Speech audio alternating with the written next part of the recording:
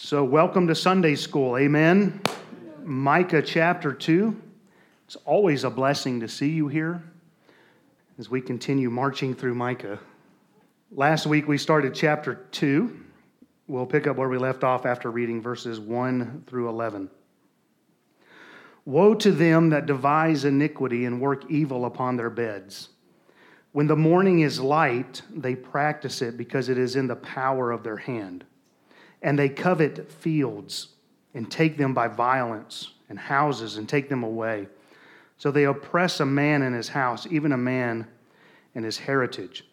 Therefore, thus saith the Lord, behold, against this family do I devise an evil, from which ye shall not remove your necks, neither shall ye go haughtily, for this time is evil.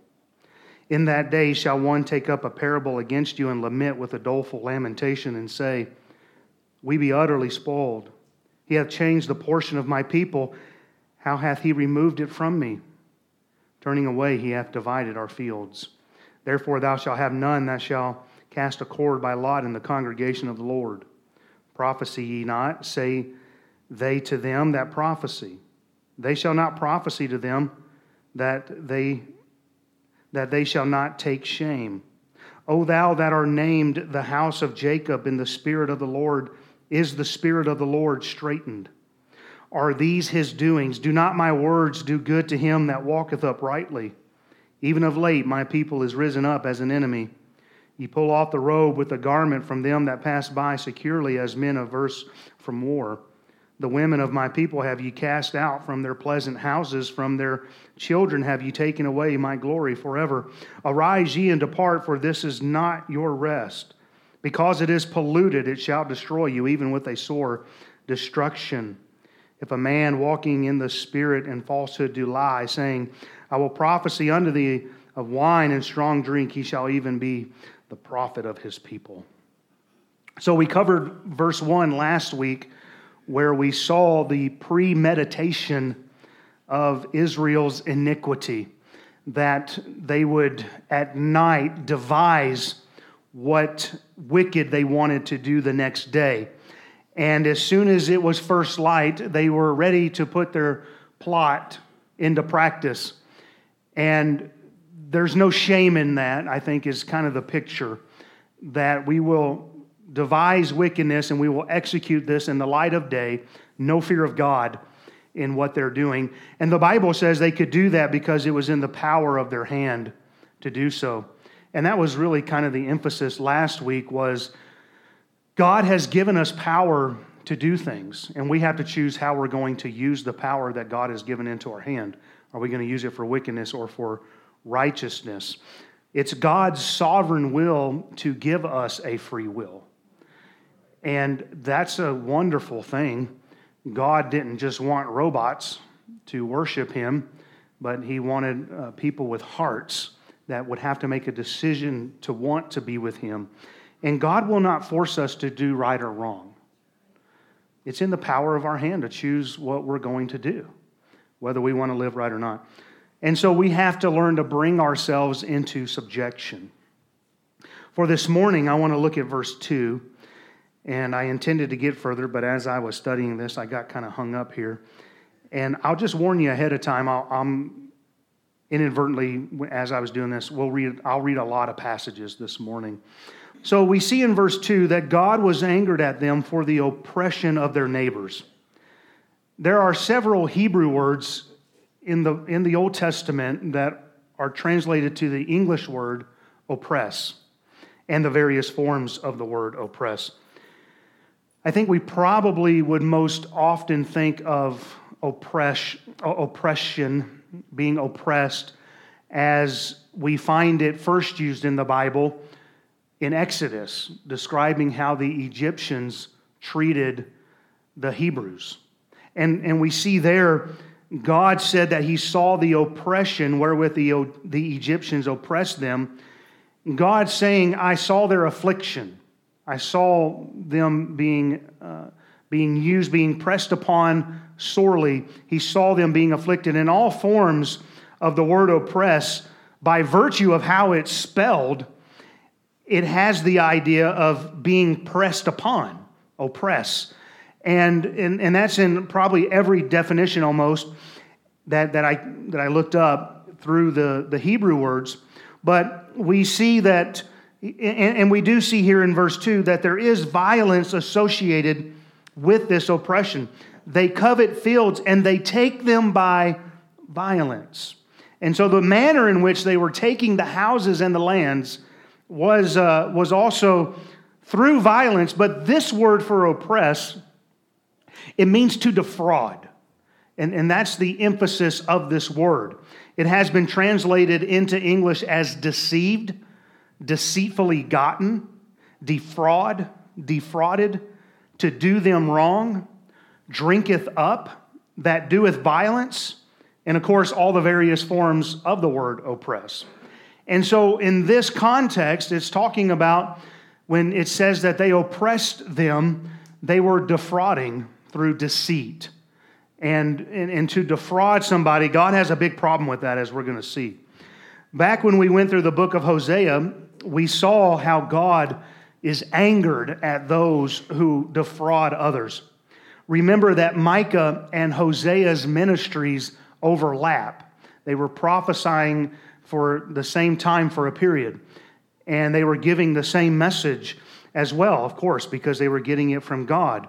But God said to the house of Israel through the prophet Hosea in Hosea 12:7, he is a merchant, the balances of deceit are in his hand, he loveth to oppress. And there's the connection between deceit and oppression. And what they would do is they would use false balances in order to get gain wrongfully. And they would have it to where it would say to the customer, if you will, you owe me, it would tell them what they owed was right, but when you weighed it out, it ended up getting them more than they should have gotten. And so they were getting money through deceit. People were overpaying for things. The balance itself may have been correct, but they could also use false weights that were labeled incorrectly. It was all a means to make more money.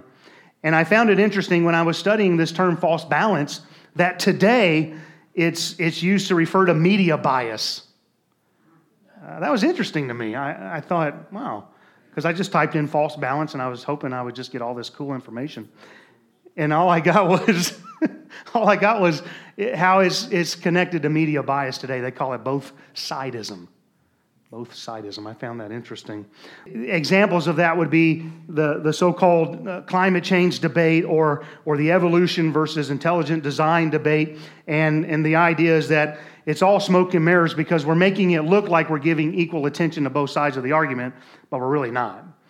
And it was called a false balance. So I found that interesting that it's used today as deceit in media. It is obvious for those of us who are, common sense, but for the rest of you, no. And anyway, that's a good way to get people to come to Sunday school. Anyway, I have absolutely no point whatsoever in telling you what I found out about media bias. I just thought it was interesting. Yeah, you're welcome. You're welcome. I spend a lot of time doing it. Now, back to the biblical false balance. The getting of gain by deceit. I want to give you a background on this so you can see why defrauding another is what is angering God in this passage. In Leviticus 19, you don't have to turn to these, but please listen. In Leviticus 19, verses 35 and 36, it says, "Ye shall do no unrighteousness in judgment, in meat yard, in weight, or in measure. Just balances, just weights, a just ephah, and a just hin shall ye have. I am the Lord your God, which brought you out of the land of Egypt." And then in Deuteronomy chapter 25, verses 13 through 16, it says, "Thou shalt not have in thy bag diverse weights, a great and a small. Thou shalt not have in thine house diverse measures, a great and a small. But thou shalt have a perfect and just weight, a perfect and just measure shalt thou have, that thy days may be lengthened in the land which the Lord thy God giveth thee. For all that do such things and all that do unrighteously are an abomination unto the Lord thy God." God said if you're going to use deceit to get gain, if you're going to defraud, that's an abomination to him. And that's what he's angry about here in Micah. Part of the reason why he's angry. God commanded them when they came out of Egypt in Leviticus, don't do it. And then before they were going to go into the land, in Deuteronomy, God repeats again, don't do it. Don't use deceit. Proverbs 11:1 says, a false balance is abomination to the Lord, but a just weight is his delight. Proverbs 20 and verse 10 says, diverse weights and diverse measures, both of them are alike abomination to the Lord. And then Proverbs 20 verse 23 says, diverse weights are an abomination unto the Lord, and a false balance is not good. God makes it absolutely clear in his word that he's against us getting gain through deceit, through defrauding somebody, through sketchy business deals, through strange contracts and all these things. And if you've ever been defrauded, you know how that feels. And hopefully you don't get the attitude of getting bitter where you want to take advantage of somebody else to get that back. And I've been defrauded, and it's a hard thing to deal with, but I had to make a decision. Do I want a good name or not? And so you have to just wrestle with some of that sometimes. Later in the book of Micah, we'll read in Micah chapter 6, verses 9 through 11, the Lord's voice crieth unto the city, and the man of wisdom shall see thy name. Hear ye the rod, and who hath appointed it? Are there yet the treasures of wickedness in the house of the wicked, and the scant measure that is abominable? Shall I count them pure with the wicked balances and with the bag of deceitful weights? So God's going to address it again in this book. I don't like the fact that you guys are being deceitful, that you're defrauding your neighbors, you're defrauding people, you're making money through deceit, you're not laboring.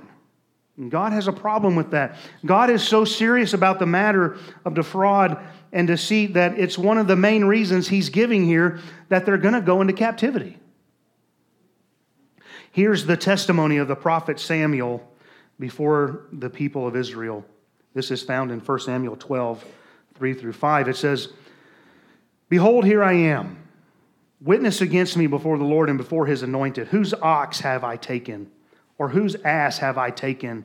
Or whom have I defrauded? Whom have I oppressed? Or of whose hand have I received any bribe to blind mine eyes therewith? And I will restore it to you. And they said, thou hast not defrauded us, nor oppressed us, neither hast thou taken aught of any man's hand. And he said unto them, the Lord is witness against you, and his anointed is witness this day, that ye have not found aught in my hand. And they answered, he is witness. That word defrauded there in 1 Samuel 12 is the same Hebrew word translated oppress here. And so when Samuel says, who have I defrauded?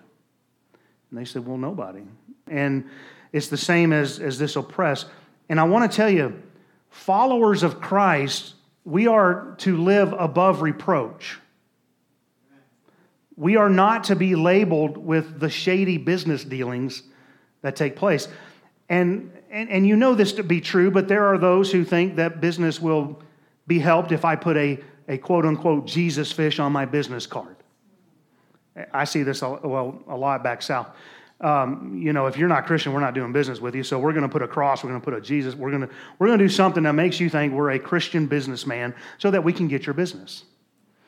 And as a result of that, we're people who will false advertise what they are, and they end up sticking it to you. Well, now who gets the bad name? All of us as a whole, right? Even though we didn't really do anything wrong, but now we're being labeled as the troublemakers because, well, I did business with a Christian guy before, and he just left the project undone or whatever. My parents recently, they were putting on this addition to their porch, and he ended up just not finishing it, but took the money.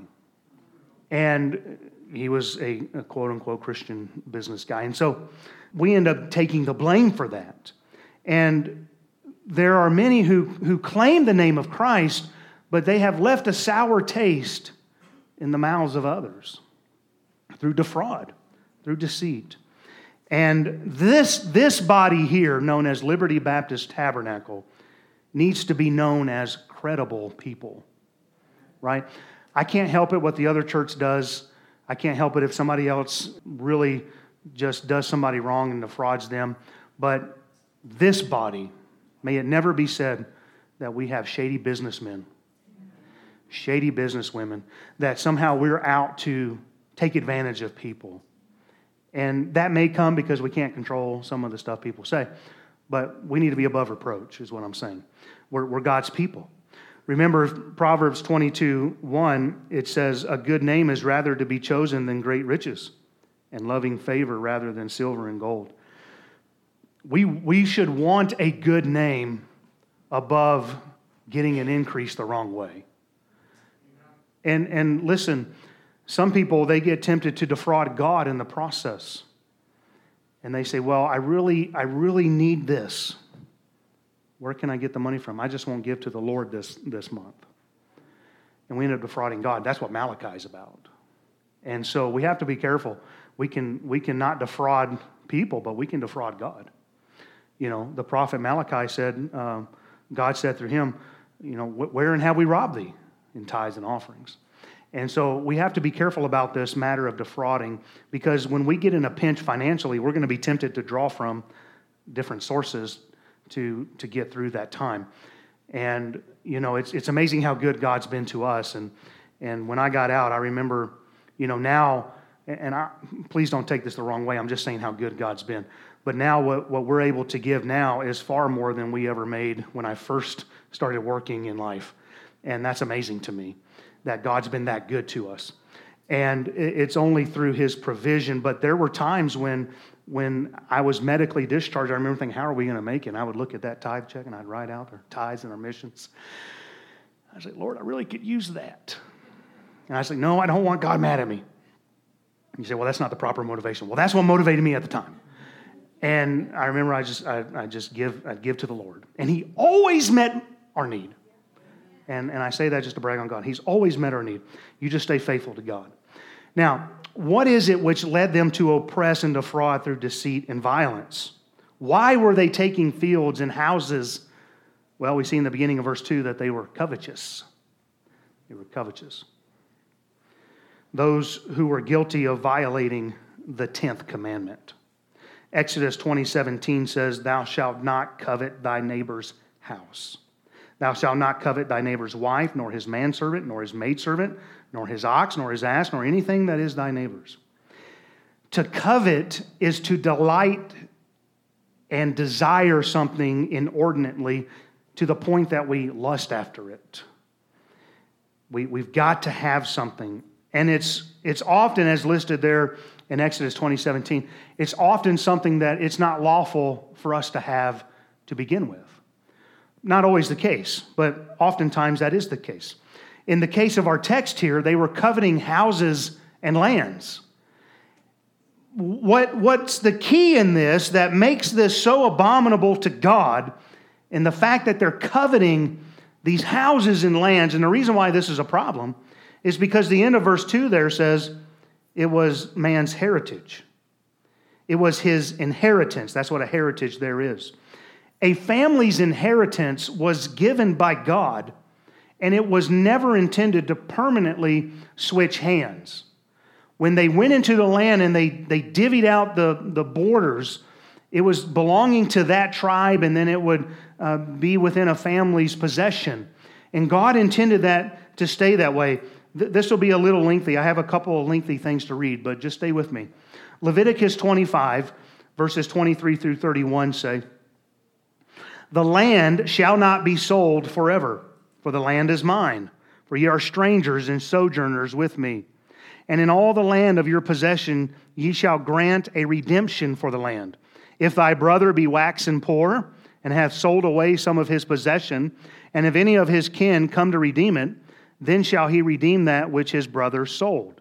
And if the man have none to redeem it, and himself be able to redeem it, then let him count the years of the sale thereof, and restore the overplus unto the man to whom he sold it, that he may return unto his possession.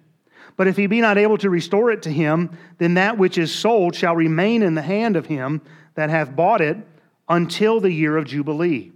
And in the Jubilee it shall go out, and he shall return unto his possession. And if a man sell a dwelling house in a walled city, then he may redeem it within a whole year after it is sold. Within a full year may he redeem it.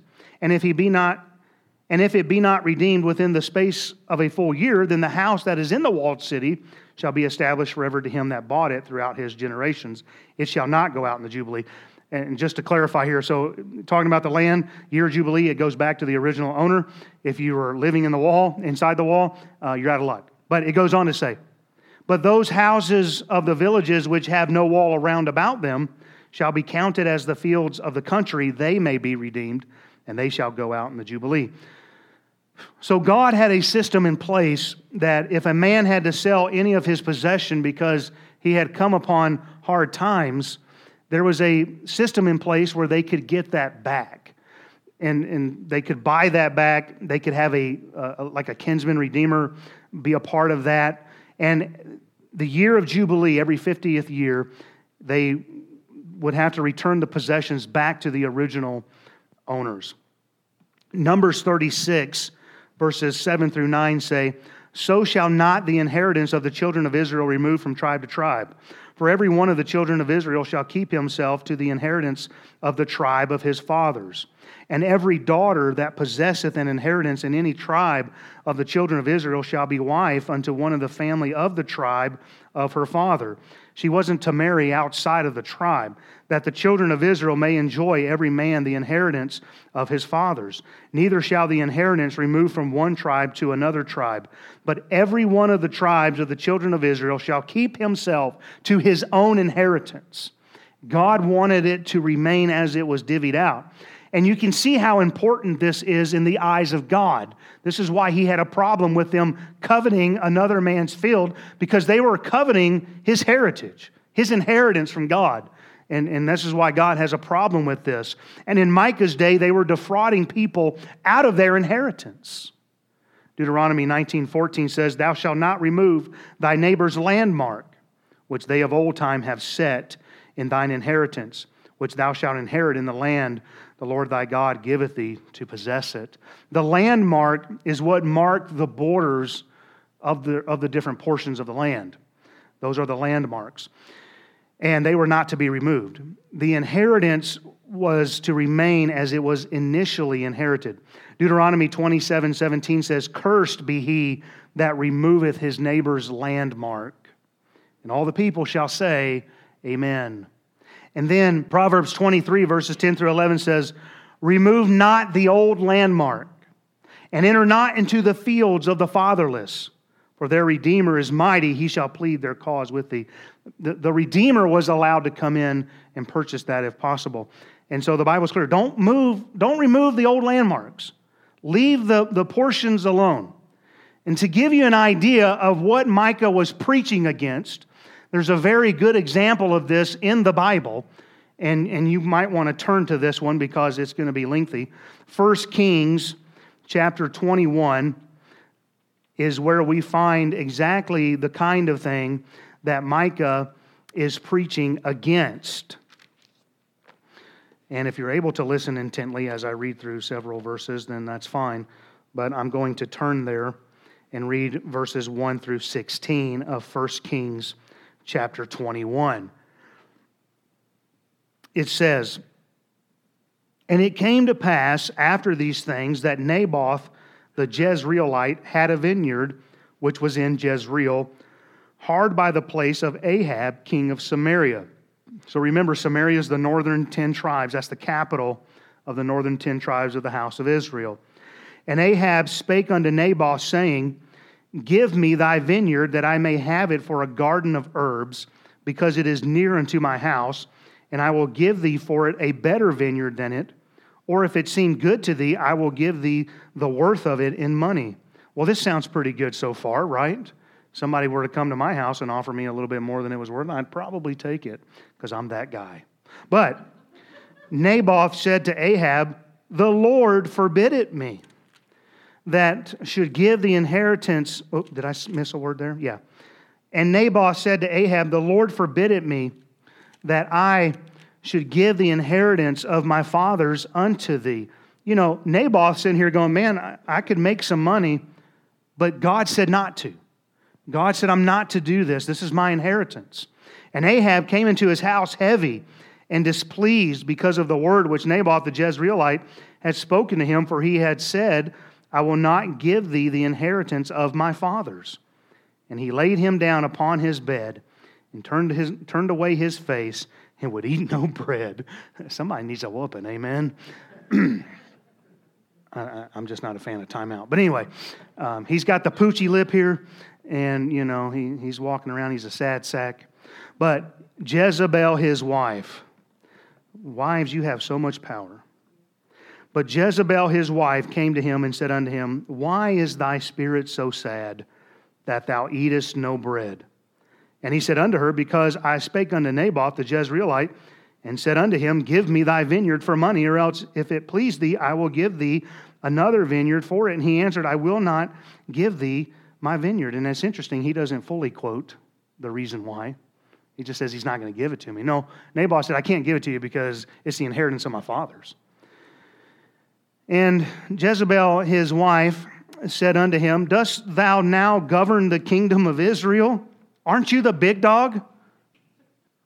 Arise and eat bread. Let thine heart be merry. I will give thee the vineyard of Naboth the Jezreelite. So she wrote letters in Ahab's name and sealed them with his seal, and sent the letters unto the elders and to the nobles that were in his city dwelling with Naboth. And she wrote in the letters, saying, Proclaim a fast, and set Naboth on high among the people. And set 2 men, sons of Belial, before him to bear witness against him, saying, Thou didst blaspheme God and the king. And then carry him out and stone him that he may die. And the men of his city, even the elders and the nobles who were with the inhabitants in his city, did as Jezebel had sent unto them, and as it was written in the letters which she had sent unto them. They proclaimed a fast and set Naboth on high among the people. And there came in 2 men, children of Belial, and sat before him. And the men of Belial witnessed against him, even against Naboth, in the presence of the people, saying, Naboth did blaspheme God and the king. And they carried him forth out of the city and stoned him with stones, that he died. Then they sent to Jezebel, saying, Naboth is stoned and is dead.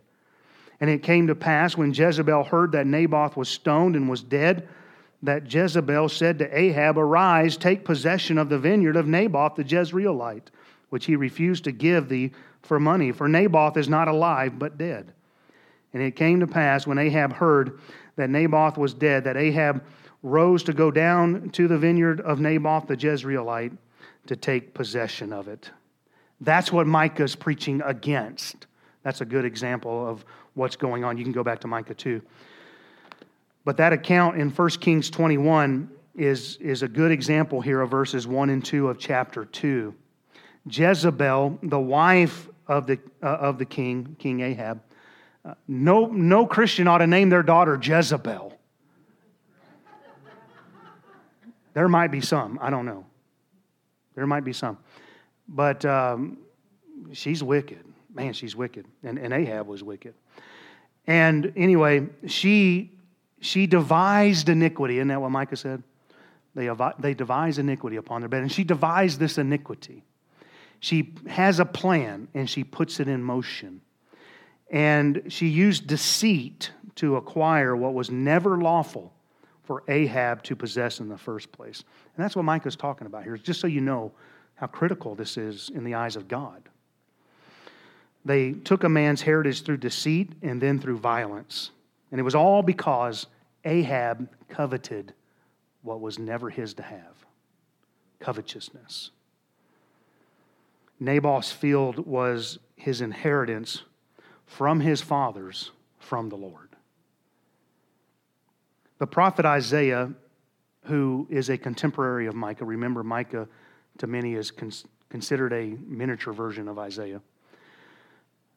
In Isaiah 5 verse 8 it says this, Woe unto them that join house to house, that lay field to field, till there be no place, that they may be placed alone in the midst of the earth. And the meaning there in Isaiah is those who already had their possession sought to keep increasing their property by taking advantage of the poor. Remember, there was ways to redeem it back.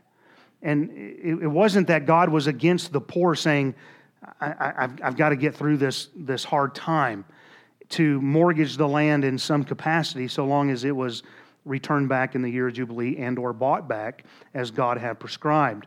And the picture there is that nothing else will be left because they're joining field to field. And this one person's property would become enormous as a result. And we see this throughout the West. We've seen it in our state. Once upon a time, there was a lot more ranches on the prairie. And I like to drive when I have time on Mondays, which has been rare lately, but drive, and I like to go east because I already live east of the base. I like to go east out on the prairie and listen to sermons, and you'll come across these old churches that are just standing there. They're not being used. And you can tell where it used to be a community there. And the community has pretty much dried up because there's no more people there. There's these big ranches there. As I thought about this thought here, the larger successful ranches could buy out the smaller, less successful ranches, and the ranches would just get bigger and bigger. I'm just trying to give you an illustration of what Isaiah was talking about. And I don't want you to get me wrong. I'm not saying that's a bad thing. I'm all for capitalism, whatever. If I could, I would buy the entire state of South Dakota, kick you all out, put a wall around it, a moat, crocodiles, electricity, velociraptors, whatever I got to do to keep you out, I would do that. But I'll never have the money to do that. And then I'd have to just tear down a lot of stuff. It'd just be too much work. So I'll just stay where I'm at. Anyway, where am I at? So as a result, many places which no longer have the population they had of yesteryear out there on the plains. Up there in Harding County, the population in 1910 was 4,228. But in the 2010 census, 100 years later, it was 1,249. And every 10 years, it went down except for one. The population just keeps decreasing. And the reason I know this, you may think, well, that's a stupid thing to pull out of your hat. Years ago, when I did want to buy all of South Dakota and kick everybody out, Adrian and I found a piece of property up there that I wanted to live on. And I think it was 160 acres or 164 or something like that. And we went up there to look at it. Oh, just a gorgeous piece of property. I made the mistake of looking at it when I was studying this, and I had to remember what God's will is for my life. And we went out there to look at this property, and the rancher, it was located inside of a larger ranch. And the rancher came out, and I won't give his name.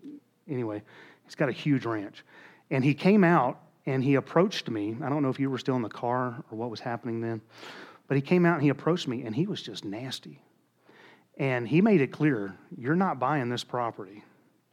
And I was just really taken aback because I'm just some I was just in my 20s. I was just a hillbilly. I'm out there in my overalls, And he was just very confrontational about it. And I thought, good night. Maybe I don't want to live here. I don't want to get shot. And anyway, his ranch is over 15,000 acres now. And what was interesting in that is when he came out and he started to be threatening, he was choking out all the smaller ranches. The guy who owned it lived in Montana, and the rancher said, I'll give you this much for the property, which was well below value. He told me how much he was offering the guy. And I was willing to pay twice that because it was still a good deal. But he was so threatening to people that nobody would buy it. And he ended up getting that ranch for next to nothing to add to his already large ranch. That's the kind of thing here I'm talking about in Micah, is you start through coercion, forcing people out so that you can increase your inheritance. Now, in America, there's nothing wrong with that as far as legally. But in Bible days, that inheritance was from God, and God didn't want that messed with. So I just wanted to give you that example. I thought it was pretty interesting. Even after the captivity of Judah, Israel continued to have issues with this. It was always a problem throughout much of their history. You can read a similar account in Nehemiah chapter 5 when, because there was a drought in the land, people were mortgaging their lands in order to buy corn and buy food. And they were starting to charge interest. The people who were able to mortgage those lands and front the money, they were charging interest. And God hates interest. He's absolutely clear about it. And in the Bible, in your King James Bible, it's called usury. And God's against that. And so they were borrowing money against their lands and their vineyards. They were also borrowing money not only for food, but they had to pay taxes to the king of Persia, who had let them go out of captivity. And they were being left with nothing to be able to one day redeem that land back, as I was talking about earlier. And it angered Nehemiah. And he went to the nobles and the rulers, and he said, "You've got to stop this interest. It's not right." He told them to leave off the usury, and then Nehemiah 5:11 says, "Restore, I pray you, to them even this day their lands, their vineyards, their olive yards, and their houses, also the 100th part of the money and the corn, the wine and the oil, and that ye exact of them." And so Nehemiah is saying, you're using this wrong. You're covetous. You're trying to take through deceit and defraud. And how many... you military guys will know this, especially outside of a lot of the bases where training takes place are these loan shark places. Now, we'll give you a loan. They don't tell you it's going to be 300% interest. It got so bad that states are now passing laws that you have to cap the interest at like 35% or something like that, because they were charging hundreds of percent on loans. They were taking advantage of young airmen, young military. And so it's just a problem, this interest thing. But covetous is never good. Amen. It gets really ugly when a nation's leadership is covetous, as it was in Nehemiah's day. And that's why God commanded, if you're going to appoint leaders, which you're going to, when you appoint those people in leadership, it needs to be somebody who hates covetousness. The Bible says in Exodus 18:21, "Moreover, thou shalt provide out of all the people able men, such as fear God, men of truth, hating covetousness, and hath placed such over them to be rulers of thousands, rulers of hundreds, rulers of 50s, and rulers of 10s. And so I spent all this time just to highlight how serious God is about this matter of coveting a man's inheritance, a man's heritage. That's why God's upset. We might look at that and say, well, what's the big deal? Don't mess with a man's heritage. Amen. I don't want to give you any more examples there. But it was a problem throughout Israel's history. Now, the lesson for us this morning is, be content. Don't covet. Be content. When we are not content, we're on the path of covetousness, violating the 10th commandment. In the days when John the Baptist was baptizing, some publicans came to him to be baptized, and they asked John, "Master, what shall we do?" And John told the publicans, these tax collectors, "Exact no more than that which is appointed you." In other words, stop defrauding people. You're lining your pockets by getting more money than was exacted. Some soldiers also came to John the Baptist in that account, and they asked, "What shall we do?" And John said to the soldiers, do violence to no man. Well, that's part of what was listed here. And then he goes on to say, "Neither accuse any falsely, and be content with your wages." Well, I had to hang on to that in my enlisted days, amen. Be content with your wages. we came across what was it, like an old checkbook ledger? I don't know why we had that thing, but it was from 1996. And I was like, man, we were just as broke then as we are now. But we weren't making any money then. It was so funny to see that. Be content with your wages, is what they told the soldiers. But both of those examples that John the Baptist told the publicans and the soldiers sound an awful lot like what Micah is saying here in verses 1 and 2. So have you learned to be content in life? Life isn't a matter of who has the most toys. I just get land with no covenants and just store it there, amen. Just kidding, I wouldn't do that. Did I see the Elmores look at each other? Y'all got no covenants out there? You got old snowmobiles and four-wheelers and stuff. Yeah, amen. We got an RV sitting in our driveway from the 91, I think it is. That thing's an eyesore, but I love it. It's just sitting there. Anyway, it's not about who has the biggest home, who has the nicest car, or who has the most money. But after Jesus talked about, or after that example of those people coming to John the Baptist, it goes on to teach us that we ought to be laying treasure up in heaven. Because everything on earth is temporal. It's going to belong to somebody else, or it's going to burn up and rust and corrupt. Remember Solomon in Ecclesiastes? He's like, what's depressing to me is I've labored for all this, and somebody else is going to get it. So tear up all your stuff before you die. Amen. That's the moral of the story. I'm just kidding. In Luke 12, verses 13 through 15, somebody comes to Jesus and says, and one of the company said unto him, Master, speak to my brother that he divide the inheritance with me. And he said unto him, Man, who made me a judge or a divider over you? And he said unto them, now Jesus speaks to the crowd, Take heed and beware of covetousness. For a man's life consisteth not in the abundance of the things which he possesseth. I mean, it's wonderful that God blesses us to have things. I have a lot of wants. And that's just the goodness of God. All my needs are met. But I get some wants along the way as well. And again, the emphasis is, have you learned to be content? Jesus said, seek first the kingdom of God. Take no thought for what clothes you need, what house you need, what food you need. Don't concern yourself, Jesus said, with the general needs of life. I'm going to take care of that. So long as we're doing our part. I mean, we have to labor and so forth. Jesus said, again, seek first the kingdom of God. Why? Because Jesus said, I'm going to provide you all those things if you'll seek me. I'm going to take care of you. Luke chapter 12, verses 33 and 34, sell that ye have and give alms. Provide yourselves bags which wax not old, a treasure in the heavens that faileth not, where no thief approacheth, neither moth corrupteth. For where your treasure is, there will your heart be also. Somebody once said, show me your checkbook and I'll show you where your heart is. Amen. Where your treasure is, there will your heart. So if you go through your checkbook ledger, it'll show you where your heart's at. Amen. I know people aren't comfortable talking about money, but Jesus did. 1 Timothy 6 through 8 says, But godliness with contentment is great gain. For we brought nothing into this world, and it's certain we can carry nothing out. Pastor Holder used to say, I've never seen a hearse with a U-Haul in the back of it. You're not taking it with you. The rest of that verse 8 says, And having food and raiment, let us be there with content. Do you have food today?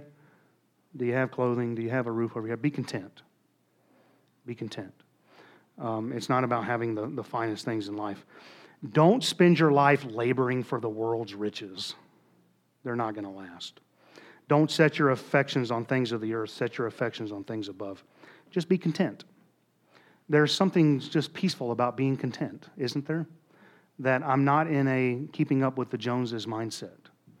I'm not concerned about who has a better car than I have. Just happy that God has provided me a vehicle to get from point A to point B. Amen. The ministry mobile. I can't wait to get it fixed. Wait till you see me rolling around in that thing. My Honda CRX, it's on. Anyway, Philippians chapter 4, verses 11 through 13, Paul said, Not that I speak in respect of want, for I have learned in whatsoever state I am, therewith to be content. I know both how to be abased and I know how to abound, and everywhere and in all things I am instructed both to be full and to be hungry, both to abound and to suffer need. I can do all things through Christ which strengtheneth me. Isn't it interesting in context what that verse actually refers to that we often quote? I can do all things through Christ. In context, it's saying, look, whether I'm up here or I'm down here, I can do it. I've learned to do that. Hebrews 13, verses 5 and 6. Let your conversation be without covetousness, and be content with such things as ye have. For he has said, I will never leave thee nor forsake thee, so that we may boldly say, The Lord is my helper. And I will not fear what man shall do unto me. And here's the bottom line, and I know I got to close. The Lord is to be all we need in this life. David wrote in Psalm 16, verses 5 and 6, The Lord is the portion of mine inheritance. Isn't that interesting? You know what he said? My heritage is God. The Lord is the portion of my inheritance and of my cup. Thou maintainest my lot. The lines are fallen unto me in pleasant places. Yea, I have a goodly heritage. And that's the same kind of language about the land. And he's making it applicable with God. Psalm 142, verse 5, I cried unto thee, O Lord, I said, Thou art my refuge and my portion in the land of the living. So I'd ask you as I close, is Christ all you need in this life? If you lost everything today, would Christ be enough for tomorrow? Lamentations 3, verses 22 through 24. It is of the Lord's mercies that we are not consumed, because His compassions fail not. They are new every morning. Great is thy faithfulness. The Lord is my portion, saith my soul. Therefore will I hope in Him. And if you understand that passage, they were going into captivity, the Babylonian captivity. That's why it's lamentation. They were weeping over that. And the prophet Jeremiah there says, you know what? Even though all this is disappearing, the Lord's mercies are new every day, and that's all I need. All I need is the Lord. And so I hope you can say that this morning. Let's pray.